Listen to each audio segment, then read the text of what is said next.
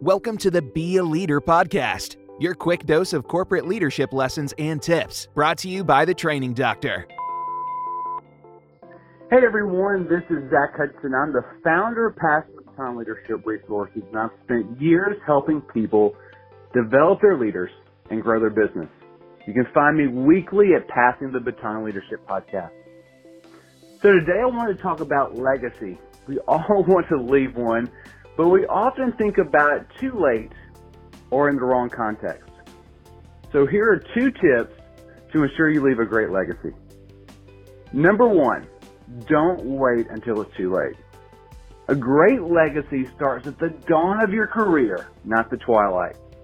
Often coach leaders to prepare for their next career opportunity now, because once that opportunity presents itself, it's too late to prepare. The same applies here.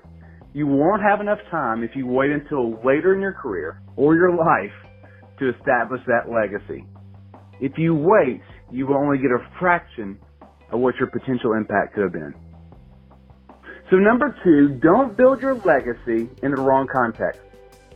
Don't build your legacy on being fondly remembered, because look, people forget. It's human nature. If you grow others to emulate your heart, your ideas and standards, then you will truly leave a lasting legacy. A legacy built on memories lasts 1 generation. A legacy built on true growth and emulation lasts many.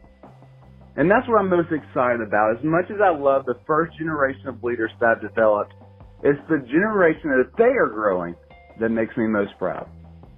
So remember those 2 tips. Start now.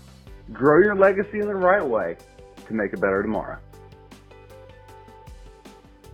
Visit us online at www.bealeader.training for this and other great tips.